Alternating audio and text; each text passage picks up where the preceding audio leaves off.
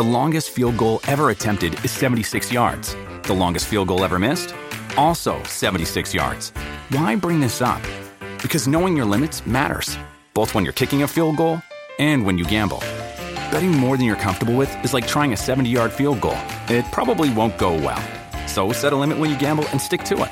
Want more helpful tips like this? Go to keepitfunohio.com for games, quizzes, and lots of ways to keep your gambling from getting out of hand.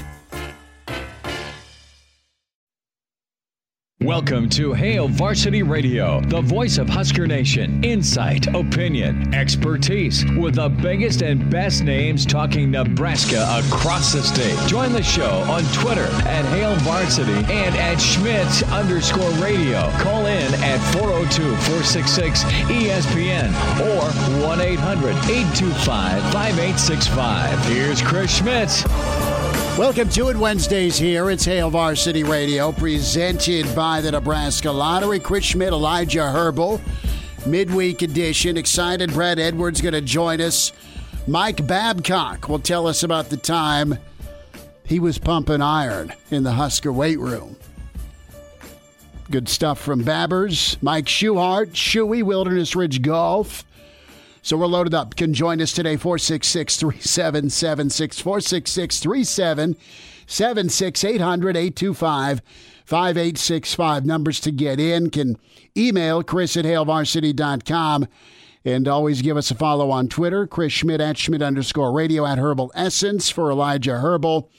And get the Hail Varsity and ESPN Lincoln Twitter handles also followed. Before we dive into Ryan Held's chat last night with the Husker Network and where the running back room is at, I got to ask you, Elijah Herbal, my man. I know where this is going. Yes, you do. What the hell's growing on your face? You mean this little mustache? The moustache. I mean, I think you suggested it on Saturday? I did, but I did it because it was going to be creepy. All you need's like a windowless ice cream truck, and you fit the bill. You wouldn't believe it. I was actually supposed to umpire last night, and my game got canceled. canceled. Told you to leave because there were children on the field? Well, that's probably part of it, I'm sure. Your game got canceled. Weather or what? Apparently, one of my teams I was supposed to umpire couldn't field the team, quote unquote. I'm not sure if I scared him off in the parking lot or what. I'm not sure. Unclear. Was not told. That's above my pay grade. You were just told to go home. I was just please leave the field. Yeah, I don't think they thought I was an umpire. Like they were like, "Whoa, like yeah, you can't be around here." We are in the height of mask shaming, but now we have our first case of mustache shaming. Well, that's why I'm doing the mustache now, is because who's going to be able to see it? It's always going to be covered in the mask. That's true. So you got to mask up behind the plate. No, not behind the plate. That's my one little time I can't, but anywhere else I go. Okay. You know? Well, yeah, no, I hear you. No one can judge me with a mustache. I get you.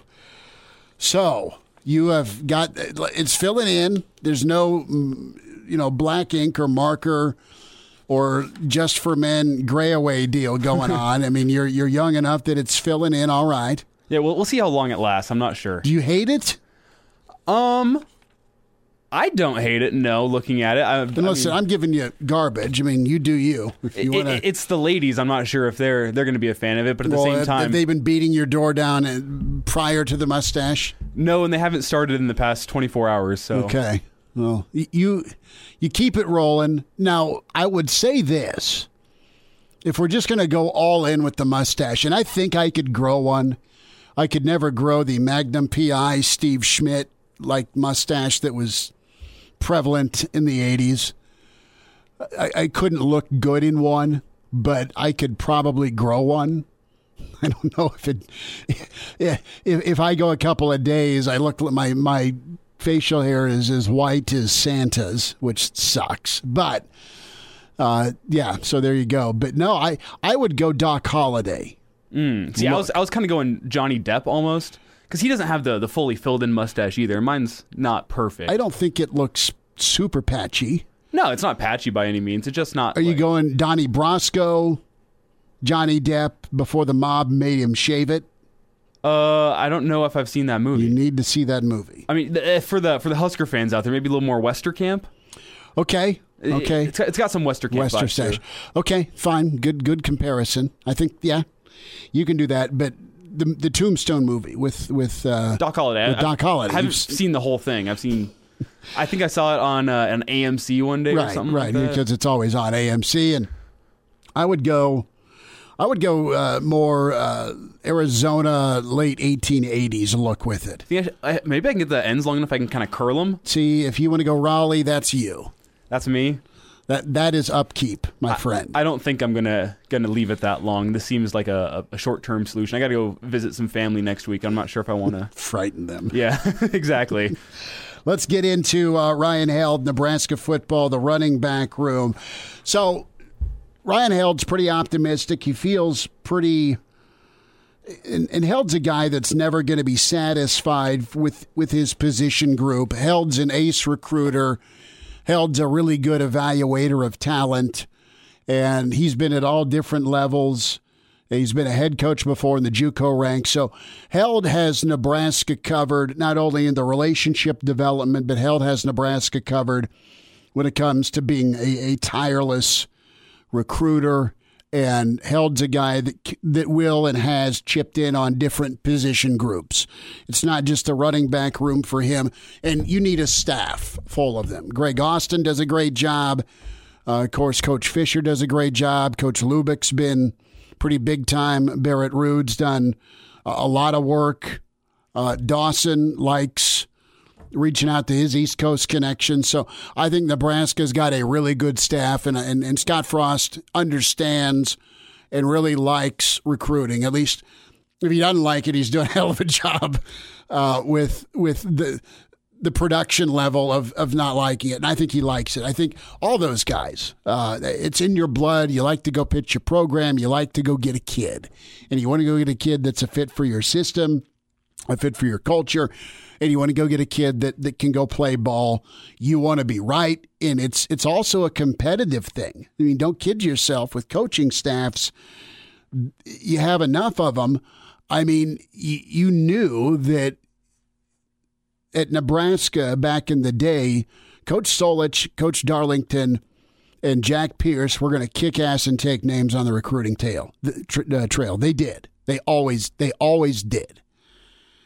And it was a source of pride for those guys. And you had Tony Samuel. You had a bunch of dudes, Ron Brown. I mean, phenomenal staff for Coach Osborne, and then the ultimate closer in Coach Osborne. It just stockpiles that depth, that talent, that ability to develop, and it looks like you're plugging and playing. And in all honesty, if you hit on half, you're killing it. And then you need to figure out a way to supplement guys that either can't transition, get hurt, don't make grades, or just don't project like you think they can, based from high school to college.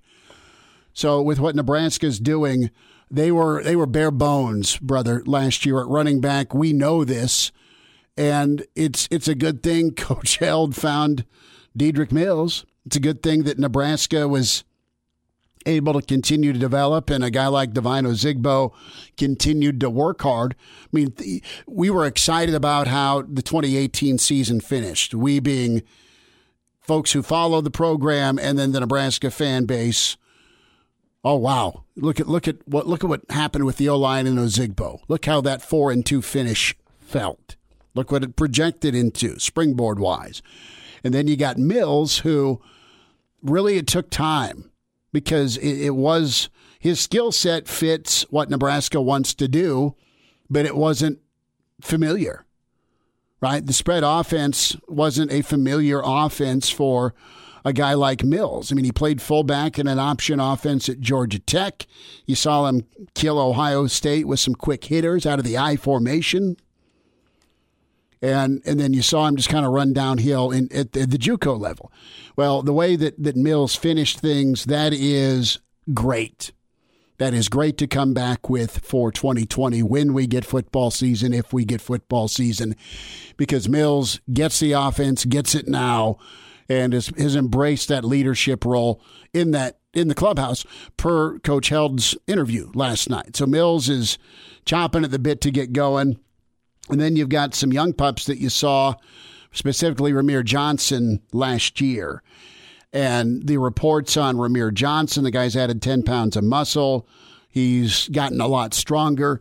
And apparently he had a growing issue that was kind of hampering him. So I don't think we saw the true Rahmir in that quick snapshot 4-game redshirt window. And I remember Rahmir, and the guy got, I think, 20-some carries against Maryland. And he went down quite a bit after the first hit. You saw some bursts. You saw the athleticism. I really like New Jersey running backs when you look at what Georgia has done in the past with Jersey backs, or even Nebraska has done with New Jersey or northeastern part of the country running backs, and you think of Rozier and you think of Doug DeBose specifically. Rahmir Johnson, what can he become? He's put the work in.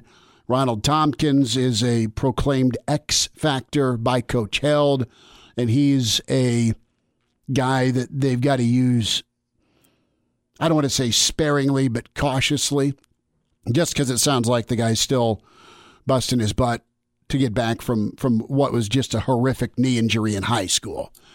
But pre-injury, the guy's incredible. Got all the traits, the size, the speed, the toughness, the talent to be a big-time back, and he could continue to grow into that. But you got Marvin Scott and Savion Morrison. Those are two guys that Held spent a lot of time on last night, and I'm excited about him. I really enjoyed Derek Peterson's preview and the recruiting issue on Morrison, a kid out of Tulsa. Spencer Tillman, the CBS sports analyst and great back in the NFL and former Sooner.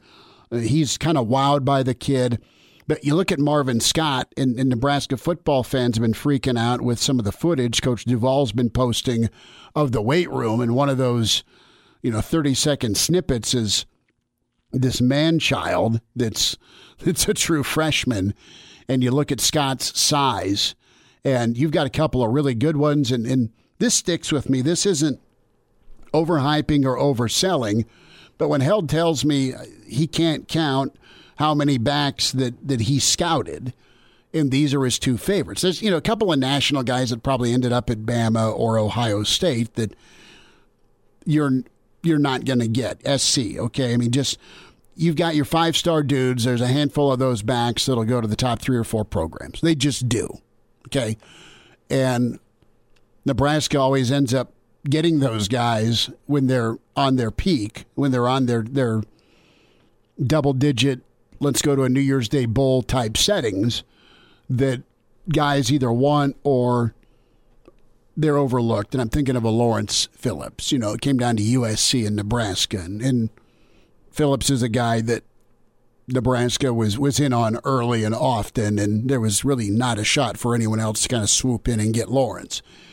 But I look at, Nebraska and Held and what they have.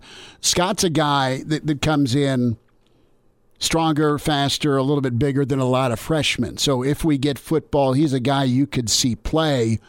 And from a development standpoint, it's not that we won't see anything from Morrison, but Held said that he's the guy, he's got the potential to be a 220-pound back, but he's got track speed. So you get that size and speed combination. Nebraska's running back room had one dude to lean on last year in Mills. And now you have the options of, all right, who's coming with Mills to have a really good season? Does Rahmir make that jump? Does Tompkins stay healthy? Does Tompkins stay healthy? What do you get from a Morrison? Okay, what do you get from a Scott early on? But to have that rotation and not ask Wandale to have to carry it 100 times, but kind of sprinkle in some touches from him in the backfield, that could be good. And Nebraska's done a real 180 in their running back room, and they want to be a running football team. You have 5 starters back on the offensive line. Don't make it all be on Adrian or whoever's at quarterback, but you got Mills and the rest of the crew. I think this is something to be excited for if you're Nebraska football. Not only just Mills picking up where he left off, but the 2 young pups that are freshmen and guys that got a taste, specifically Johnson from Jersey in those 4 games. He's adapting to what he knows he needs his body to be like in the Big Ten. with his quickness and ability to hopefully catch the football and run it. Hey, some really nice options.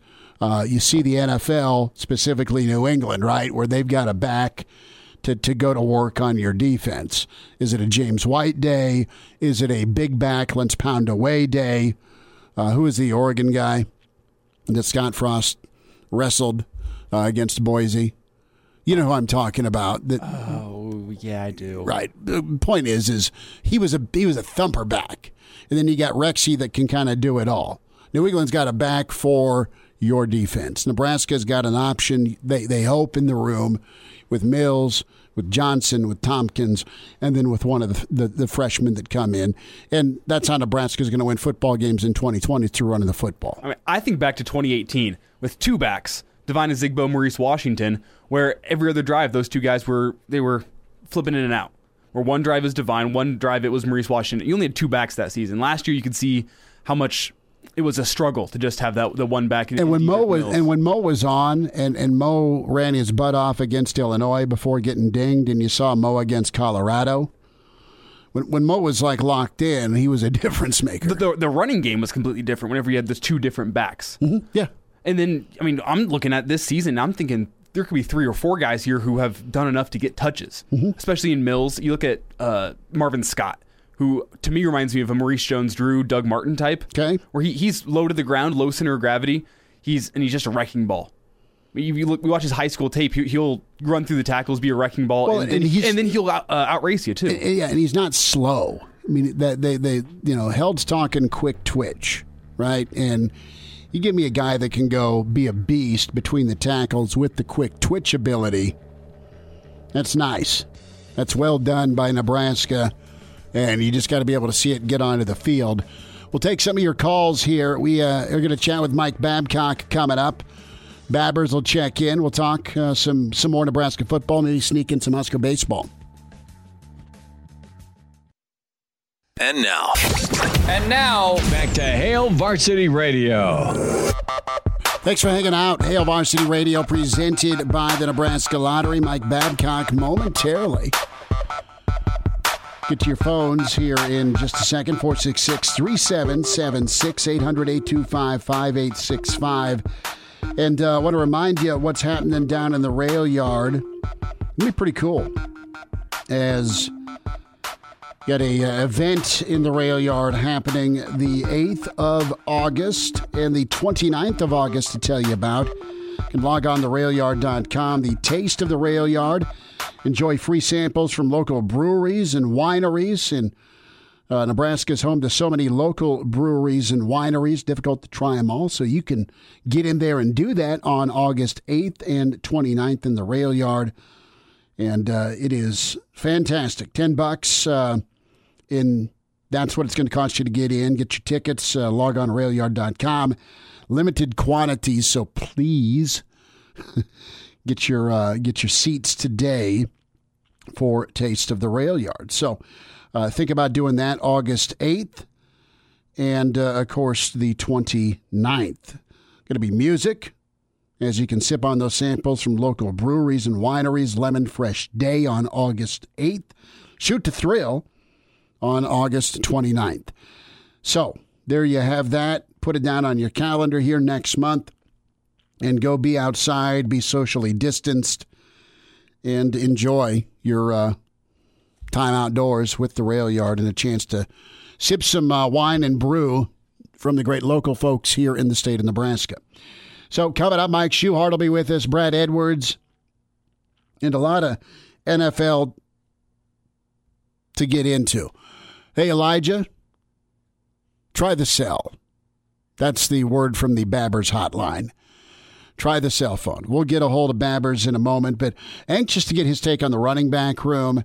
And if you haven't checked out, each week, HailVarsity.com does the mailbag. And the mailbag is something that's great. Per Twitter, you are able to submit questions, comments, thoughts, concerns related to Nebraska athletics. And so many questions here, like how many games does Nebraska get in 2020? I will grab my magic 8 ball and I will grab my crystal ball and say 8 games. But we say hi to Mike Babcock at MD Babs on Twitter, historian, author, Hall of Famer. Babbers, there's been a lot of reaction to the videos being posted by Coach Duval and the workouts that are going on. I need the story from you about the time Boyd Epley offered you and some of your friends at the Journal-Star to be a part of Husker Power. Can you enlighten me? Yeah. Well, this is the way I remember it. This has been a long time ago, so I may be putting the pieces together wrong in this puzzle. But and again, it's a long time ago. But my recollection was that I was writing for the Journal-Star, and Boyd Epley. It was early in the season, and we were talking to Boyd Epley one day, and he said, "Hey, if you guys would like to get on some sort of a modified program," he said, "I'll set you up." And then we thought, well, that's pretty good, because I think we were screwing around in the weight room or something waiting for him. So anyway, he gets us maybe we probably shared a locker, but it was in the coach's area. There were a lot of empty lockers around there. So he gets us a locker, and he says, okay, get ready, and we'll have kind of a little workout routine set up for you guys. And my recollection was we did it for about 2 days, and he just got frustrated and said, okay, well, if you guys want to do something, you can, but I got more important things to do. I think he just got frustrated right away with probably with me mostly, but the three of us. So it was a very short-lived involvement in the workout program for sports writers designed by Boyd Epley. What was he having you do? Well, I remember we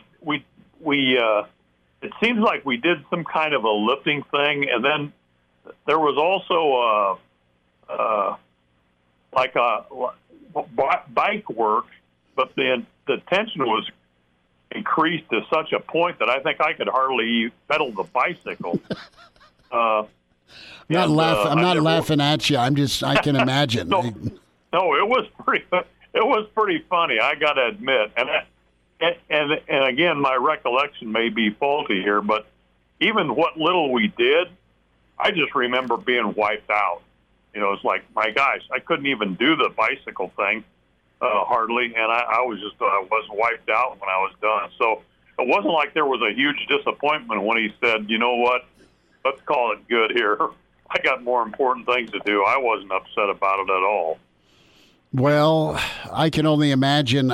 You talked to players. I remember last year with Coach Duval's setup and the rack, as it's called, that circuit training that they do, where they've got to get through X number of stations in a certain amount of time, and that just kicks your butt. It makes you better on Saturdays, clearly, but you see all the squat rack weight that's being moved. You see Marvin Scott curling, 200-pound dumbbells. I mean, those things were giant. Nebraska looks the part, at least through July.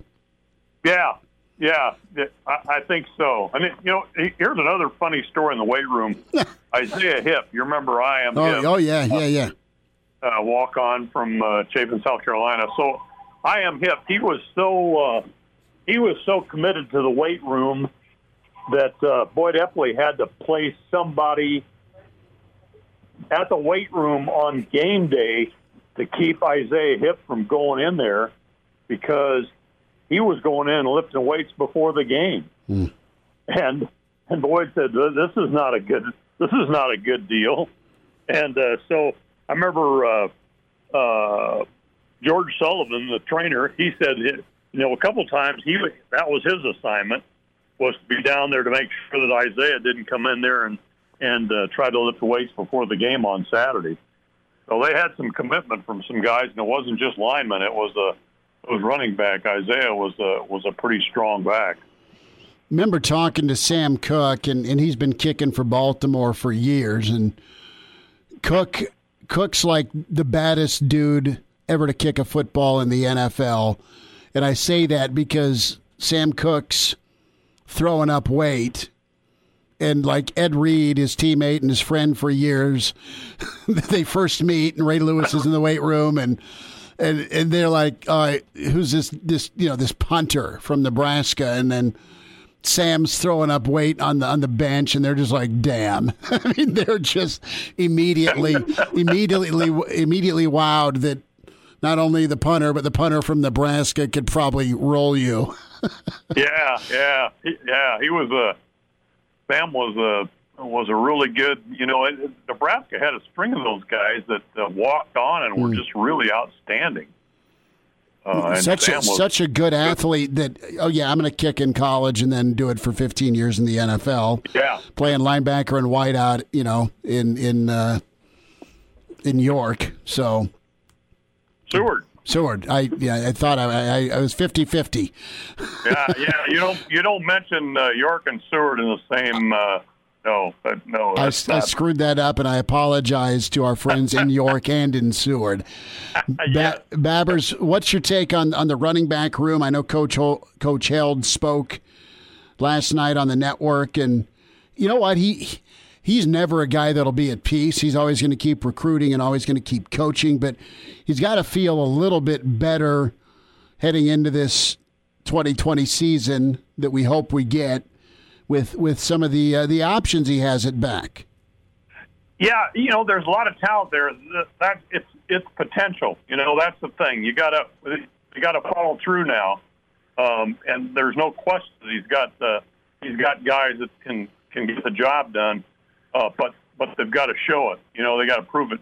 Mills is the only one that we know for sure what he can do. But man, the potential is there. They've really brought in a group of I think really talented guys, and obviously there's some physicality there too. So that's a good thing, because that's what as you guys talked earlier, that's what you want is a solid running game. That's where Nebraska's. That is Nebraska, and that's what they have the potential to be. Mike, in your opinion, when you're looking at 2020, which position group is going to be most important to the run game? Is it the running backs? Is it the quarterback and Adrian Martinez / Luke McCaffrey, or is it the offensive line? Offensive line, for me, it's always the offensive line. You gotta start with the guys up front. They've got to get the job done, and they've got Nebraska has some experience there. I think Ben Hart is going to have the opportunity to step in. They're probably going to, I think they're going to move Farniok to guard, Matt. And I just think that you have to, and here's the other thing that I think you need to develop. You have to be in a position, I'm talking from the way it was, it's the old guy talking, but you've got to have at least one tackle that you can count on as a backup that can play either side, a swing tackle, and you need a swing guard. You need at least 7 guys that you really feel comfortable with, and you need to rotate those guys in there, a tackle and guard. You don't typically rotate the center, but you need to rotate those guys in there to keep them fresh. If you can do that, you're going to be successful, I think, and that's where it begins, right there in the offensive line. Babbers, I've got a minute. You do your weekly story, Tom's Time, memorable game against Colorado in '92. Yeah. Both teams were ranked they were tied for number 8 in the AP poll. Colorado came in, I think, had one tie on its record. Nebraska had the loss to Washington. It's at Memorial Stadium, and it's 52-7. I mean, Nebraska rolled in that game, and the thing I remember most was Will Shields running the Fumblerooski, getting 16 yards on that thing, setting up a touchdown just before the halftime. But that was quite the experience.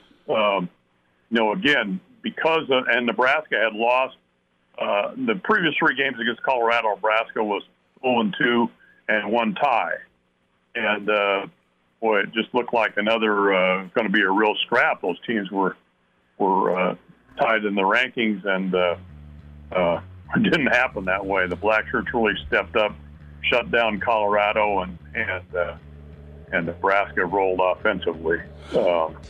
Can't wait to read that. Mike Babcock, Tom's Time on HailVarsity.com. Babbers, it was fun. We'll check in next Wednesday, bud, and keep pumping that iron. Hey, be safe. Take care. There he is, Mike Babcock at MD Babs on Twitter. Mike Schuart's on the way. And we're back Fellas, think we could listen to the radio listen? on Hail Varsity Radio, presented by the Nebraska Lottery. Yes! That's awesome! Thanks for hanging out. Hail Varsity Radio, presented by the Nebraska Lottery. Chris Schmidt, Elijah Herbal. Let's head out to Wilderness Ridge. It's a little cloudy. It's pleasant outside. And right now, someone's getting a birdie. Mike Schuart's smiling. Shuey, what's up? How are you? Enjoying the day. It's a beautiful day. It is. I just called and woke up Junior to make sure he's doing okay. He's detasseling in the morning. Oh, boy. So he gets home and collapses, and every time he's woke me up around 1 a.m. doing his stupid video game stuff, paybacks are a son of a you-know-what. So I just decided to mess with him. Perfect weather out, and I need a Divid Dogs update before we get rolling here on some Tiger Talk. So doing good. My kids have been playing. They've been playing well. So had practice on Tuesday. Did a little skills challenge day, seeing how good their skills were, and they're pretty good. So it's been fun. Fun year. Give me is there still the big purple hippo? No, actually, you know what we have now? We have the shark. Shoe the shark. So retired the hippo. What was the hippo's name? Gary the hippo. Gary the hippo. That was part of the skills challenge. Now we got Shoe the shark. So I like that. Mike Schuart's with us, Wilderness Ridge Golf, and tell you what, that instruction you do with the young kids with the Divid Dogs is really awesome to have in this community. Shuey, let's spend some time here on the Memorial. Tiger, a long shot, and he's returning after a 5-month layoff. Folks in Vegas, specifically Caesars, got him at 28-1. What do we see from Tiger this weekend? Man, listen to him talk, man. He's ready. You know, he says that break did him good. He feels, fresh, and body feels good. So, but, man, 5 months, that's a long time not doing what golf is required. A lot of repetition work. That doesn't mean I've been playing and practicing at home, but it's a whole different world when you get into a tournament, So, Tiger's Tiger. It's just amazing. Him being in the tournament has created a huge buzz. So that alone, and you never know with Tiger, man. That guy is so talented that if he feels right and things are right, he can put himself in contention very easily. Give me a little backdrop to the Memorial. The difficulty of it, and you've got Bryson DeChambeau. He's the favorite, 10-1. Justin Thomas, 12-1. Rory's at 14-1. Who do you like at the Memorial, and what do you like about the Memorial course? Yeah, the Memorial, that's a Nicklaus course. Nicklaus is his golf courses revolve around your ability to hit long iron, and not only that, you better be able to hit it up in the air to be able to stop it on some of his greens that he has that are pretty difficult. That was Nicklaus's game. He was very good with his long irons. He was very good at being able to hit the ball way up in the air. So they're typically okay off the tee or generous off the tee. And you got to be able to be pretty precision-oriented with your irons. Guys hit it so long anymore, but you still got to be able to hit iron shots up in the air to get them close to some of the pins that they'll have out there that are kind of small plateau areas. So I like Rory a lot this week. Okay. The only thing with Rory is his whole game depends on his putter. He's a very streaky putter. When he putts really good, he's always got a chance. He always hits it pretty good. He's long for a little guy.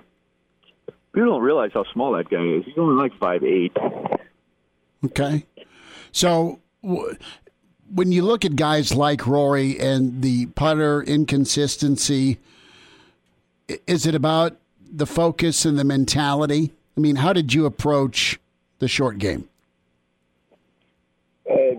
Putting is so repetition-oriented. It's like everything in golf, but putting especially. It's so routine-oriented, you know, and my big belief in putting is that when you do it right, it's like you should have made the putt before you even struck the ball, because you have a routine that goes and puts all the things that you need in place. So putting is your ability to control the distance and the direction. You know, can you pick the right line? Can you read a green correctly? And then can you trust your ability to hit it on that line with a proper distance all the time? So putting yourself and going through a routine every time to be able to let the putter be able to move in a manner that makes the ball go where you decided for it to go. So then it's a lot of trust. Can you trust that? Can you believe in that is the right line and I'm going to hit it right there? See, too often with putting, we're trying to make it, and it's like you don't try to make it. Your process puts you in a position that if you do what your process is, the ball should roll where you put it with the right distance, which is the two major components you got to have, you know, distance and direction. Mike Schuhart is with us here on Hail Varsity Radio.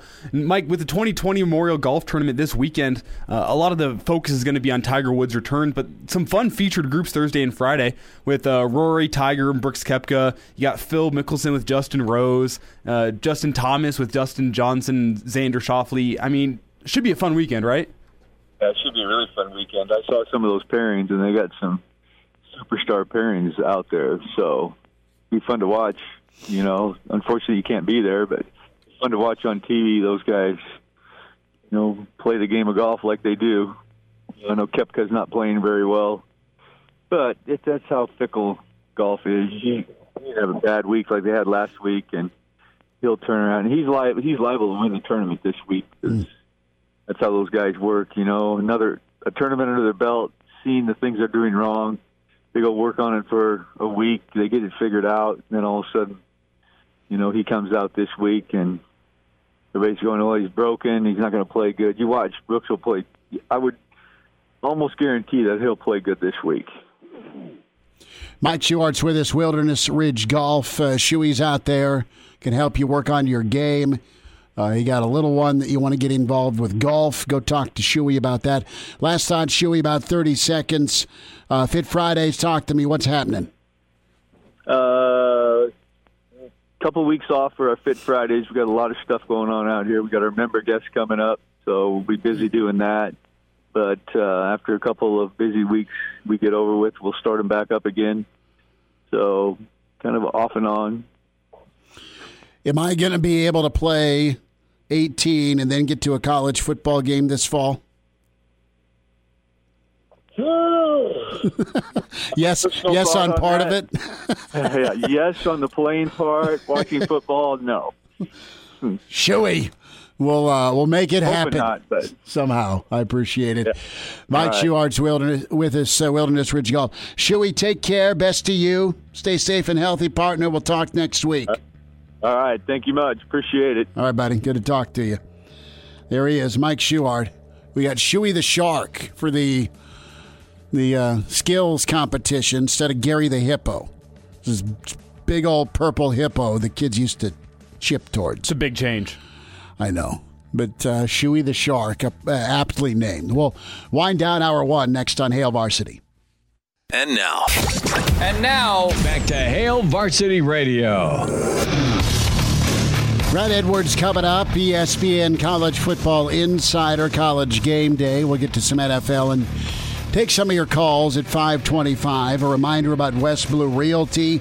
Are you looking to move in 2020? West Blue specializes in residential home sales in Lincoln and surrounding communities. They can make 2020 a smooth move for you. When you mention Hail Varsity, West Blue can provide up to $1,000 on the closing of your next home purchase.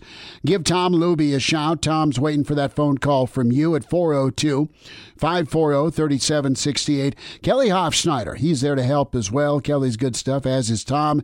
You can call Kelly Hofschneider at 402-202-2312. It pays to work with West Blue. Do you have agricultural land you're looking to move? And West Blue can handle that part of things as well.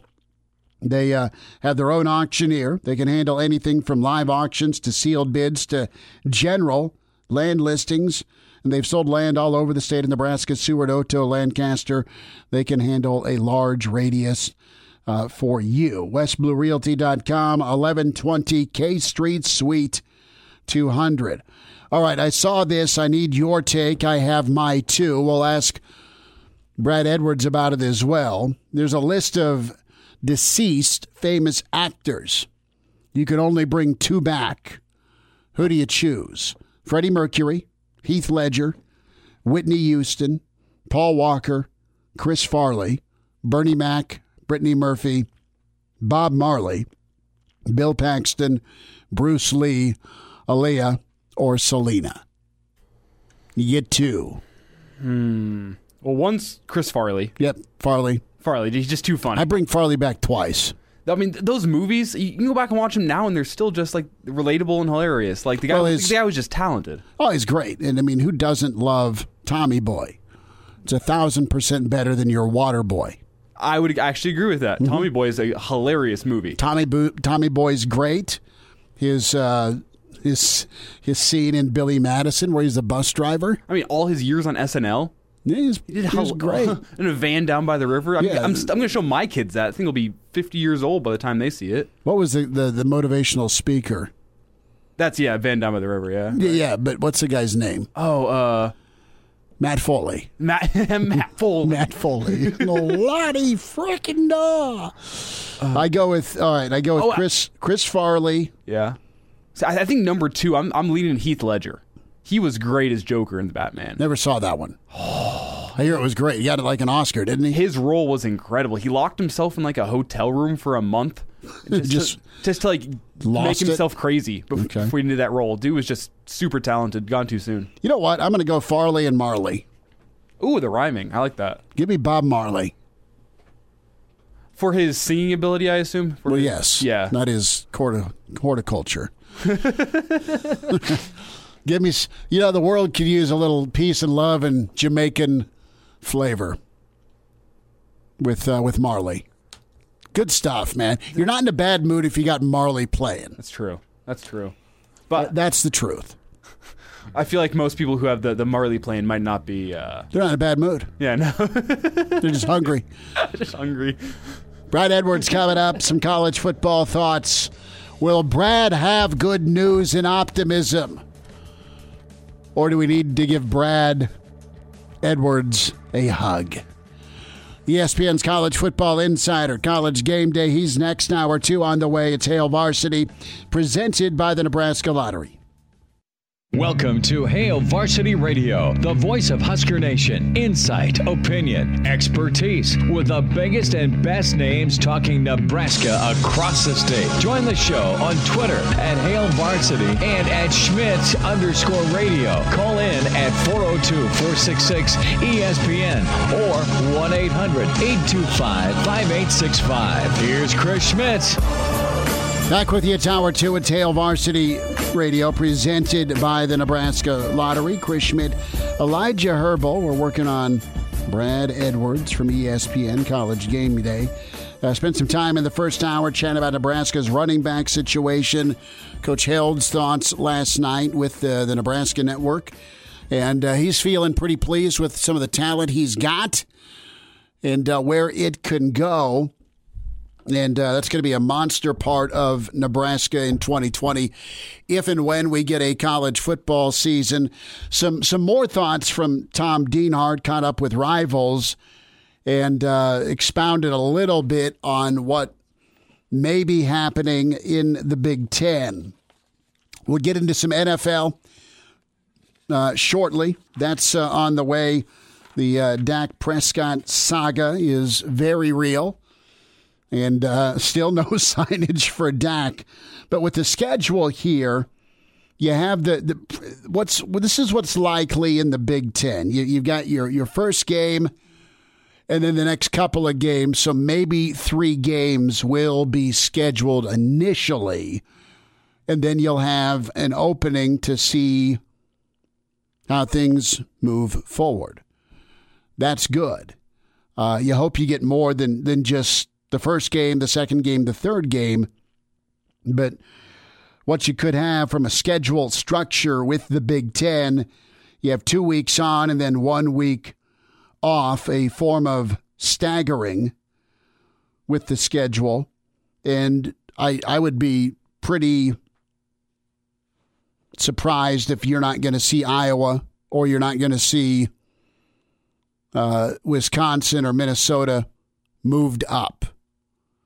So those are some things I'm thinking with the Big Ten schedule. That's some thoughts from Tom Dienhart. And you know what's going to happen is it a September 5th start day? Is it a September 12th start day? Spring ball is on the table. And what's the number? Is it 5 to become bowl eligible? Brian's going to jump on the horn, 466-377-6800-825-5865. Brian, thanks for calling. Go ahead. 2 things. I want to get this off my chest. I listened to the podcast of Monday's show, and I am completely disgusted with you on your take on the Waterboy. It is a national treasure. It is not F-bomb Brian. It's not a national treasure. I still want my $8.50 back. And the Rob Schneider part where you can do it's all right. The portion of wrestling, WWE champ making fun of Bobby Boucher in his bed, and then Fred the Donkey's all right, but it was about an hour 45 too long. Yeah, they could have done away with him showing up at halftime. That was a little cliche. Yeah, I mean, there's just some Sandler movies that flat out suck. There just is. Just like there's some Will Ferrell movies that flat out suck. 51st Dates, that one sucked. Probably. I didn't see it. I mean, you got The Last Boy Scout with his drunk pit bull. That was okay. Yep. You've got Billy Madison that's incredible. You've got Happy Gilmore that's fantastic. What else am I leaving out? I mean, those are the 3 that I'll watch. Old Dogs was a couple years ago. That one wasn't bad. Really? The original Old Dogs wasn't terrible. And what's the Grown-Ups was okay. Yeah, Grown-Ups is nice.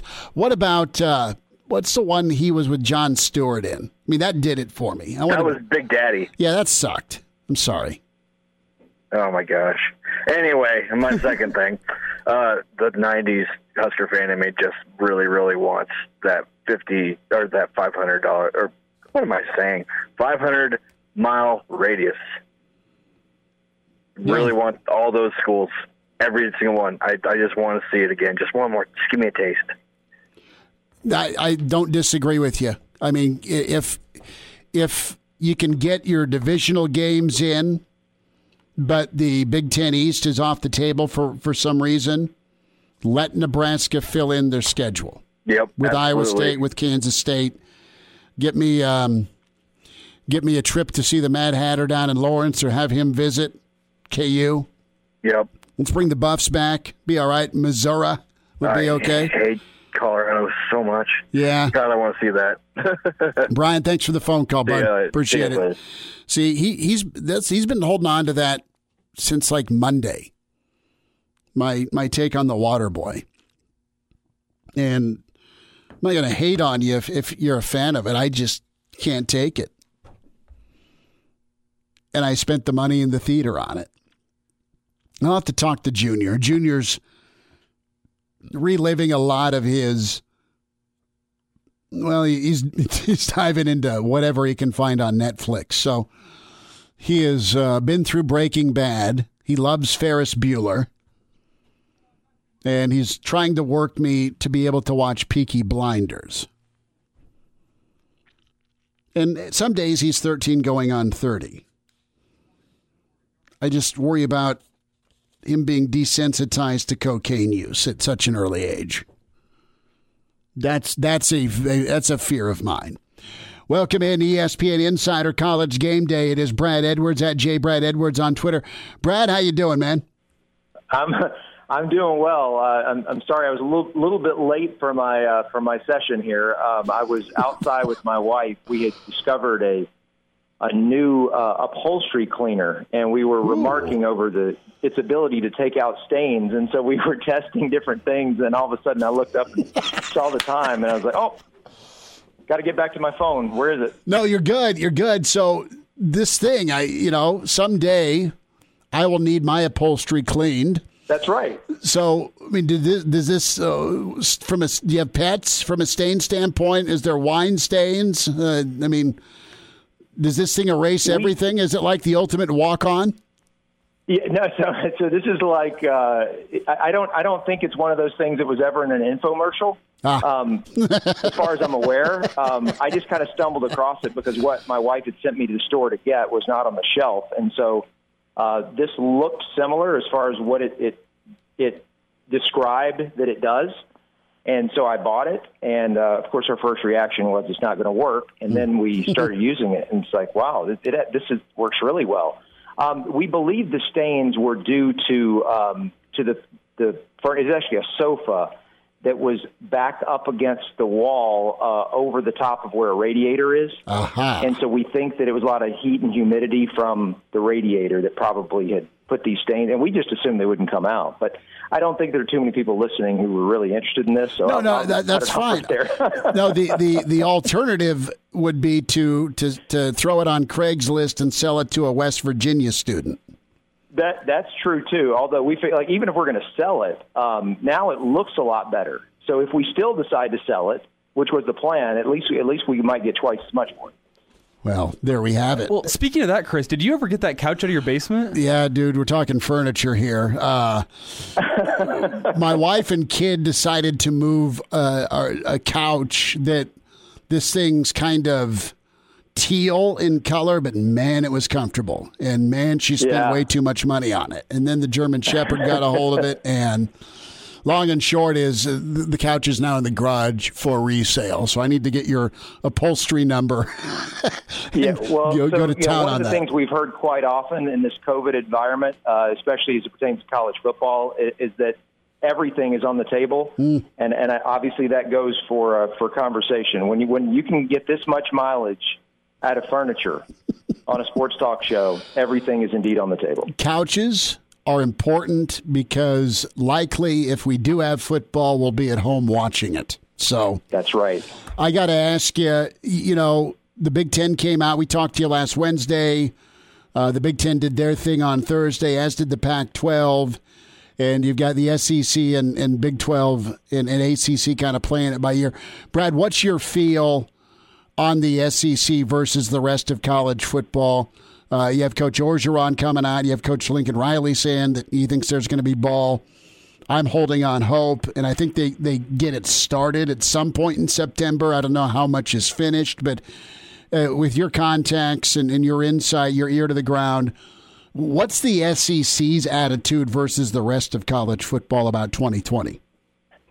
I'm not sure the SEC's is a whole lot different than the ACC's or maybe even the Big 12's. We haven't heard a lot out of the Big 12. And that's not to say that it's a whole lot different than the Big 10 and Pac-12. I think what the Big 10 said was the reason for its decision makes a lot of sense, which is that if you go into this with the belief that you're not going to be able to play 12 games, like at some point you're going to need to, take a break or two because numbers have spiked and whatever it may be, and you're going to have to, cancel or postpone a game. Well, it's a lot easier to manage that if you're dealing with conference only, especially if it's a postponement and it's going to lead to rescheduling.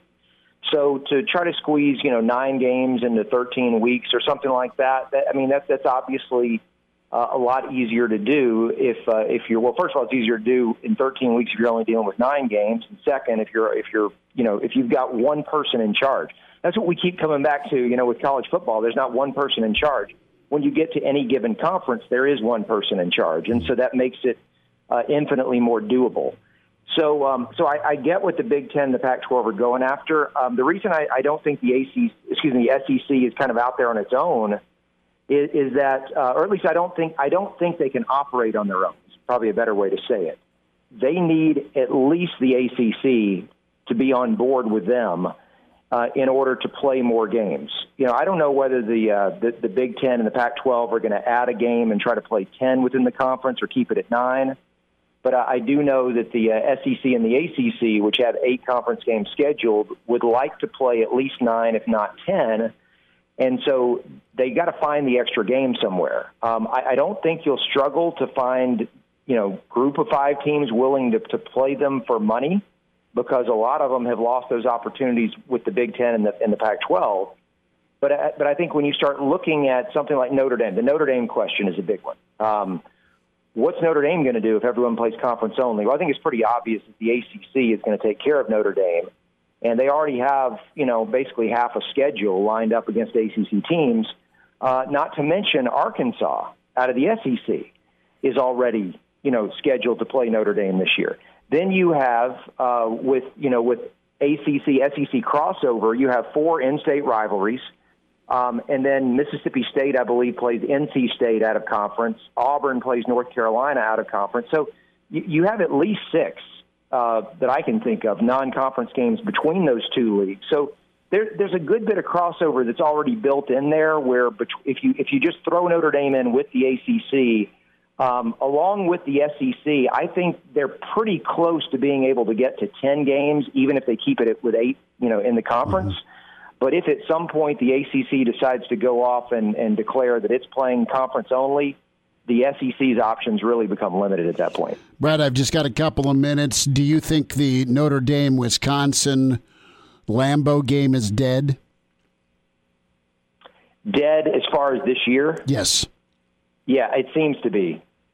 If the Big Ten isn't going to play non-conference games, I'm just wondering, in a pinch, say, listen, we don't want Rutgers or Penn State making a trip west.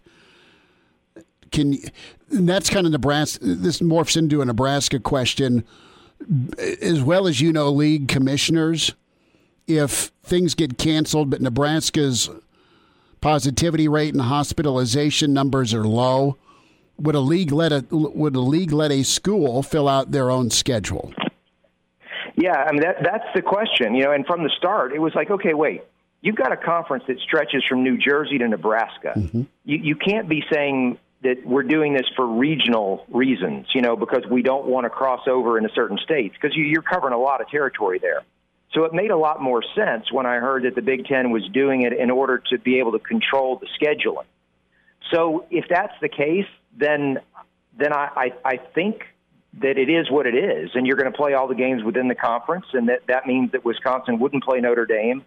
But if that's not what it is, and if it's about keeping it more regional, then really Nebraska shouldn't be playing teams in the Big Ten East. Right. So there are all sorts of directions you could go with that, but I think ultimately it comes down to what is the reason? What is the primary reason for going conference games only? And that's probably going to dictate what's doable and what's not. Brad, about 30 seconds. Do you think we get a decision or hurry up and wait in August? Do you have a sense of a timeline as far as to punt or to go for it? I think by the end of July, the SEC, ACC, Big 12 will probably together make some sort of decision as to whether they're going to proceed, whether they're going to announce some sort of adjustment, or whether they're going to announce that they're going to push back the start of the season and basically wait 2 more weeks to decide. I think one of those 3 is what we'll get from those 3 conferences in the next 2 weeks. Spring ball, can it be done? It's possible. I've heard suggestions of maybe even playing part of the schedule in the fall and part in the spring. Okay. That seems weird to us, but I don't know. It's the thing with spring ball, and this being in the Big Ten now, that as much fun as it is to see the occasional snowstorm in November in college football, if you try to play college football in February, that's not just a covering of snow on the field. You could end up with, in a lot of the Big Ten states, a foot or more of snow, where you're having games called off because of it. Sure. Not playing in it. So I don't. It seems to me you'd have to push the start of the season so far back in the northern part of the country that you wouldn't be able to get in more than 6-7 games. Brad Edwards with us. Brad, thanks for jumping on, bud. We'll catch up next week. All right, you got it. Take care. Chime in 402-466-ESPN or email the show, Chris@HailVarsity.com. Just try me. Try me. Back to Hail Varsity Radio. Let's get into some NFL thoughts. First, you have Mr. Henry in Tennessee getting paid. $50 million, $25 million guaranteed over 4 years. And what the Titans did in the postseason, specifically what Derrick Henry did in the postseason, we're talking almost 1,300 yards, was incredible. The quarterback was asked not to throw a lot. He was Mr. Play Action. The defense was stellar, and it was Henry doing all of the leg work, the grunt work, but he got taken care of. That is nice. I know they made a monster investment in Ryan Tannehill, and if they're happy with him, and that's where they want to go with this offense, where it's defense, special teams, and Henry, so be it. So Henry's contract averaging out to $12.5 a year. That makes him the NFL's 5th highest paid back, trailing Christian McCaffrey, Zeke Elliott, Le'Veon Bell, and David Johnson of the Texans. So if you were to pick your top 2 backs in the league and just take the money off the table, who do you want? Oh, give me Christian McCaffrey and Derrick Henry. Those two. I think absolutely. I think Le'Veon Bell is maybe a little long in the tooth, and the best fit for him was Pittsburgh, and he should have known that, and we'll see how his career either resurrects or goes downhill post-Pittsburgh. David Johnson, he must have had one hell of a wrist injury. I know he broke it, but he's a far cry. I hope he gets back to the Johnson we saw in Arizona. He's had a knee injury or two as well, I believe. Yeah, I mean, he's in Zeke. I mean, Zeke's fantastic, but Zeke's got a great offensive line that's also aging. And Zeke just, I think, could be a pain in the ass off the field. That's all there is to it in my take, and maybe Zeke's chilled out and fine, but McCaffrey and Henry. The thing about Henry is Henry really burst on the scene his freshman year, the last 3 or 4 games at Alabama. Henry, I think, slid to the second round because the guy he's like a sweet Lexus that has 80,000 miles on him, coming out of Alabama because they beat the hell out of one another at Alabama.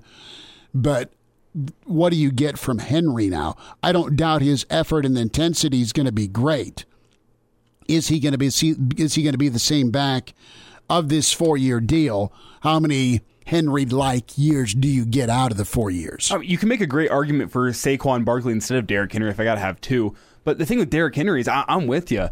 The way he runs the ball, it's powerful. It's lower. He's like Eddie George. Like Eddie George played 8 years, but it felt like 800 because he's getting 300 carries a season. Yeah, and Derrick Henry's just getting beat the hell up every single game, every single season. But that's his style. That's what he does, and that's what he loves to do. We talked about it on his Bussin' with the Boys podcast. Yeah, with Will Compton, and I mean Henry. That's he may be taking the shots, but he's also delivering the shots, and your body only has so many hits. Mm-hmm. I mean, but he's still a young back.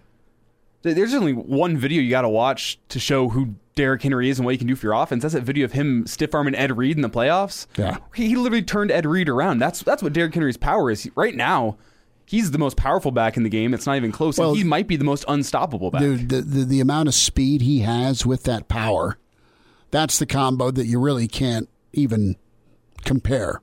He's it. He is his own special back in the NFL with his size and his power. And defenses know what's coming. They're not going to ask Tannehill to throw 25 times a game. They're going to just, Henry's going to hammer you, and they got a really good offensive line with Tennessee. Let's get to Dak. No deal for Dak Prescott or the Dallas Cowboys. So the franchise tag is going to be $31 million for the 2020 season, and this will come up a year from now with Dallas, with Dak And what happens next? Is this the preview of a divorce? And listen, I think Dak's a good quarterback. I think they stole him in the 4th round. But if I'm Dallas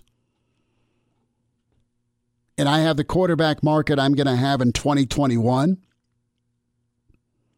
I'm going to go get Deshaun Watson. I mean, if am I going to commit long term? Is Dak the best option we have? I know Jerry's I found this talent. We found him. Look what he's done for us.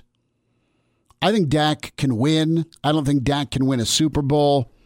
I think Dak's better than adequate. If I'm going to get me a quarterback for the future, and we'll see what Deshaun Watson does. I mean, he may sign a short extension, but he wants the hell out of Houston. I would go get him. And if I'm Dallas, in a year, I throw a boatload of money at Deshaun Watson. That's the quarterback I like most. You're going to have this year after Cam Newton experiment with New England. Does he stick and stay? Does he butt heads? Is he looking for a new team but had a good season statistically where he's back on he can still win for us even though he'll be 32 or 33. Dak's a starting quarterback and Dak's a playoff quarterback, but he's also probably has the most toys to play with. I mean, there's been good wideouts in Dallas. They have surrounded him with help. They've got Zeke to hand off to. Their defense has been pretty good. Their defense has been really good, okay? And their offensive line, while a little bit older, is still amongst the best in the NFL, or at least they were. But if I'm picking a quarterback that doesn't have to have a ton around him or can thrive with help around him, I'm sorry. If I'm Jerry, let's just be patient a year. Let's do this franchise thing, and then let's go shopping or let's settle. Now, maybe Dak proves everybody wrong and Dallas is in the Super Bowl. I don't think so. And Dak's made like $4 million over 4 years, and you've had some real stiffs make way more money in the NFL. I mean, Goff and Wentz. Let me ask you this. Is Dak Prescott in the Carson Wentz, Jared Goff neighborhood for you? I have him above Goff, personally. I don't think Jared Goff was pretty unimpressive for me last year, and you saw what happened in the Super Bowl whenever the Patriots were able to. The Patriots changed their defense after the play clock went down to 15. Yeah, and you could see that he couldn't read a defense well.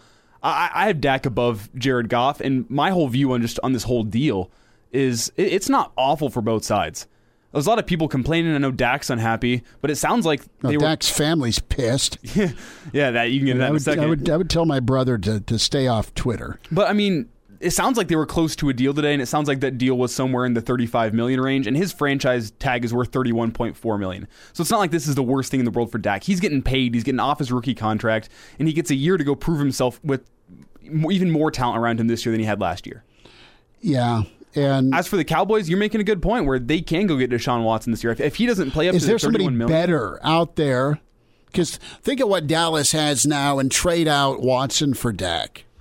Is Dallas immediately not, aside from San Francisco, your Super Bowl squad? I know they've got to rebuild a little bit on defense because they've lost some guys. And listen, I mean, Paxton Lynch and Connor Cook were the guys that Dallas wanted to draft. And by dumb luck, Dak fell into their lap. But Matthew Stafford has a $96 million deal. Kirk Cousins has a $97.9 million deal. Joe Flacco got a huge deal. And this is the starting quarterback for, air quote, America's team. I mean, the Cowboys got a lot of swag. Dak feels disrespected. Jerry, I think, is hesitant for sure, but I don't blame him because I think his eyes are wandering. Can I go do better? If I'm going to throw this money down, I need to make sure it's a sure thing.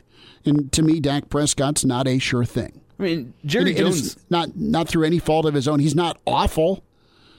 He's not horrible. I think he's better than Cousins. That'll rub some people wrong, but I think they're pretty much the same guy, but Dak's not had horrible moments. I mean, in my humble opinion, at the moment, Dak is a top 10 quarterback in the NFL. Top 5's a stretch, and I wouldn't go as far, but I'm putting him in the 8 or 9 range. He's a good quarterback, but Jerry Jones has also been around the Cowboys for a long time. He's seen some good quarterbacks come through that team, and if he wants to wait a year, he's not sure if Dak Prescott's his guy. I mean, fair play to him. I think it's gotten personal. Like, dude, you're not taking this offer. I found you. We've helped make you. Take the money. And Dak's response is like, take a hike, old man. So do you take Dak over Phillip Rivers? At the moment, yeah. Yeah, so do I. Do you take Dak over Matt Ryan? That's a tough one. You got age versus... It's age versus the promise potential. At the moment, if it was just a one-season deal, I'm probably taking Matt Ryan over Dak Prescott. All right. But if it's for the long term, then I'm taking Dak. Obviously, you got Mahomes and Rodgers and Watson and Wilson and Brady and Wentz. And then there's kind of everybody else. And I'm putting Dak right behind those guys in the 7 or 8. I think that's fair. Yeah. What about Dak in San Fran instead of Jimmy? I think Dak Prescott's a better quarterback than Jimmy Garoppolo. I agree with you. I mean, Jimmy Garoppolo has got all the weapons in the world in that offense and a great run game. I'm anxious to see what Kyler Murray can do a second year in Arizona in that system. Josh Allen's done pretty well. In limited... Drew Brees. We've seen limited of Josh Allen. But Drew Brees is fantastic, and he's got one more rodeo. I mean, but when you're looking at the quarterbacks that are coming up in this league, Dak's one of the top ones that you'd want. I mean, I'd take him over Daniel Jones, over Sam Darnold. I'm taking him at the moment over Kyler Murray. I'm taking him over Drew Lock. I'm not taking him over Patrick Mahomes. That's the one guy probably. I'm not taking Dak over, well, we've not even mentioned freaking Lamar. Oh, yeah. Yeah. Well, I mean, he won the MVP, obviously. Yeah, Lamar's fantastic. You got Josh Allen that's phenomenal. Those are your two young pups that are really up and coming. Dak's been in the league, though, for 4 years. It'll be cool to see what Baker does this year, because he was better than average as a rookie. He sucked last year, and what happens now in year 3, and then Jimmy G. It's like, I am buying into that fear factor of San Fran was a little shy to let him start chucking it around. They felt like they were hiding him all last year. Well, they just don't screw it up, son. Yeah, exactly. A lot of quarterbacks. God, Russell Wilson's been in the league forever. Carson Wentz is awesome, but he needs to stay healthy. Kirk's won a lot. Cousins has won a lot of football. Dak's been pretty good, but, man, divorce is pending. He's in his 30s, but sounds like he was born with a stogie in one hand and a brew in the other. Now, say my name. It's Schmitty on Hail Varsity Radio. I got the body of a taut, preteen Swedish boy. Back to it, Hail Varsity Radio, presented by the Nebraska Lottery. Time for a Jock Doc Wednesday. Lincoln Orthopedic Center. Dr. Ben Woodhead with us. Dr. Ben, how you doing? I'm doing great, Chris. How about yourself? Doing all right.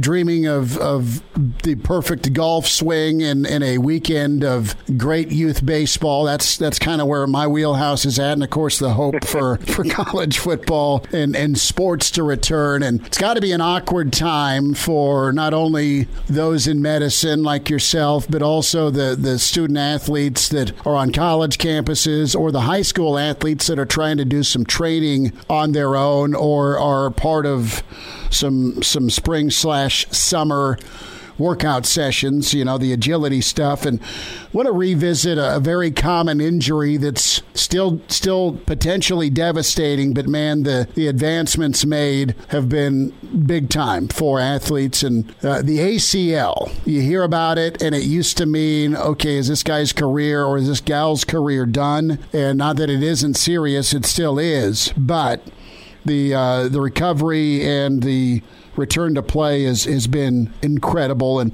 spend a couple of minutes first, Dr. Ben Woodhead, on just the approach, the diagnosis, and the fix part of things for what you do and the care you give an athlete. Yeah, absolutely. And it has changed a lot. Back in the 90s, it did. You're right. It used to be almost a career ender. You had a big open kind of whack type of surgery, and it was potentially devastating. And even, in the early 2000s, I actually tore mine in college, It had improved from where it was in the 80s and 90s, but even from back then in the 2000s, we've made light years in terms of improvement, over the last 15 to 20 years. And so a lot of times, it's kind of the characteristic knee injury where a kid comes down from a jump shot, twists their knee, or in football, run in, make a cut, and they feel a pop, or even in a contact type of situation where an athlete's running around and they'll take basically a shot on the outside of the knee and they will tear their ACL in that way. And so that's kind of the characteristic, kind of classic type of history that you get. And then kids will often, their knee will swell up right away and they'll have some limited function initially. But, over time, over the course of the next few days as the swelling kind of subsides, they actually start feeling somewhat normal again. But it's kind of that instability that results from the ACL being torn that a lot of these kids can't continue functioning without getting it fixed. Dr. Ben Woodhead is with us, a Jock Doc Wednesday, Lincoln Orthopedic Center. And you just kind of nailed it, that instability where it just isn't secure and there's little to no trust. Can I go like I'm used to going? And if you were to ballpark it for me, do you see more non-contact ACLs, or is it still 60-40, 50-50? I know it can vary, but is it more contact or non-contact that you're used to seeing? Yeah, I think it depends on the sport they're playing, right? But, I think in football, you're getting a decent amount of contact type of ACL injuries. But I think for the most part, you're seeing, I would say more so, you're seeing kind of the non-contact pivoting type of injury where you just get that perfect scenario where the knee twists and pops the ACL. And so, that really is the classic kind of finding. And so, you can almost predict it when you see sometimes these kids go down. Well, Dr. Ben, when you spend time with an athlete that has had this happen, the ACL injury, kind of walk us through your communication and then just the work you do and the getting the kid fixed up or the weekend warrior fixed up and then getting them back to doing what they love. Yeah, absolutely. So, a new term that probably a lot of people have heard is kind of this prehab phase where even before you have surgery, like I had said, athletes, their knee will swell up, and so you really work at getting that range of motion back before you actually undergo the surgery. So it's important to work with a therapist, kind of work on the quad strengthening before you actually have the surgery, because that's the first thing that's going to go once you do have the surgery. So if you can kind of, I want to say, maintain it prior to going into the operating room, that's very beneficial for the rehab afterwards. And so, when you actually fix it, there's a few different ways and different types of grafts that you can use to actually reconstruct the ACL. But then even after that, the biggest kind of, I don't want to say obstacle, but, is the rehab process. And so it's imperative that you kind of give that process a healing, letting the graft heal that they reconstruct with, but also at the same time kind of working on your range of motion over time and then really working on strengthening. And it really is a stepwise approach as you go forward, ultimately getting to the, that goal of, at the 5 to 6 month process where you're getting back into the sport that you normally play. Are you surprised that window is shrunk? I mean, because guy'd blow his knee and we'll see in a year, maybe, right? And you're not ever the same. Now, guys and gals are coming back 5 to 6 months and they're better than ever in some cases. Yeah, absolutely. Well, I think it's helped, as technology has progressed in the way that a lot of surgeons have trained. These are done in a minimally invasive manner. This is done traditionally through the scope, and even the way that you actually get or harvest the graft that you use for the reconstruction, the incisions are getting smaller than what they were in the past. I've seen patients that had this done 30, 40 years ago, and, they have a incision all the way down the front of the knee, like people that have knee replacements. And, if you think about it, just going through that much tissue, when you have the bigger incisions, just that in itself takes time to recover from. So as we've gotten more advanced with our surgical techniques. It's really kind of lessened somewhat the recovery time to some extent. You still have to wait for healing and, the rehab kind of to take into effect, but it's certainly not, a 2-year recovery process. Dr. Ben Woodhead's with us, Lincoln Orthopedic Center. A Jock Doc Wednesday, we're talking ACL injury. Have you seen athletes, actually, let me rephrase, why do you see athletes that come back as explosive or more so? And I know he had more than an ACL, but the guy that comes to my mind is Adrian Peterson. I mean, the guy had a blown out knee, comes back and grinds for $2,000. I mean, he didn't look like he missed a step. I mean, that's like the case of all cases, but I'm still wowed by that. Right. And it's to some degree, it's probably a testament to AP and how well he rehabbed, and he probably had a goal in mind to come back stronger than ever. And so, guys like that, those guys, as we've talked in the past, those guys are thoroughbreds, and you give them a task to try and overcome, they're going to overcome it, and they're going to go a little bit beyond that. And so, whether he's actually coming back 110 or 120% because of the reconstruction, some of those athletes, I think they have it set in their mind that they're going to come back better than ever, and they absolutely do. Dr. Ben, last thought here, about 30 seconds. Is this just a difficult surgery to go through, or because of the technology and the training, it's really, I don't want to say easy, but it's not as stressful as maybe it could be? That's probably true, and I think that's the reason, you go through all these years of training, that you get to the point where hopefully, this is just like clockwork, and you do so many of these that you're kind of running on autopilot. So, after you do, hundreds and hundreds of these, they do get certainly easier. And the technology and the instruments that we have nowadays certainly make that easier as well. And so that's certainly something that plays into it. Dr. Ben Woodhead, Lincoln Orthopedic Center. Dr. Ben, thanks for a few minutes. Absolutely. Thanks a lot, Chris. Miss us? Come here, brother. Give me a hug. Bring it in for the real thing. We're on call for you. Catch the podcast at HailVarsity.com, the ESPN Lincoln app, or download them on iTunes. Saddle up, partner. Back to Hail Varsity Radio. One final time on a Wednesday, Hail Varsity presented by the Nebraska Lottery. Tomorrow, Phil Steele going to be with us, college football guru. Gary Barnett, Brandon Vogel. We haven't formally asked Vogues yet, but we'll do that.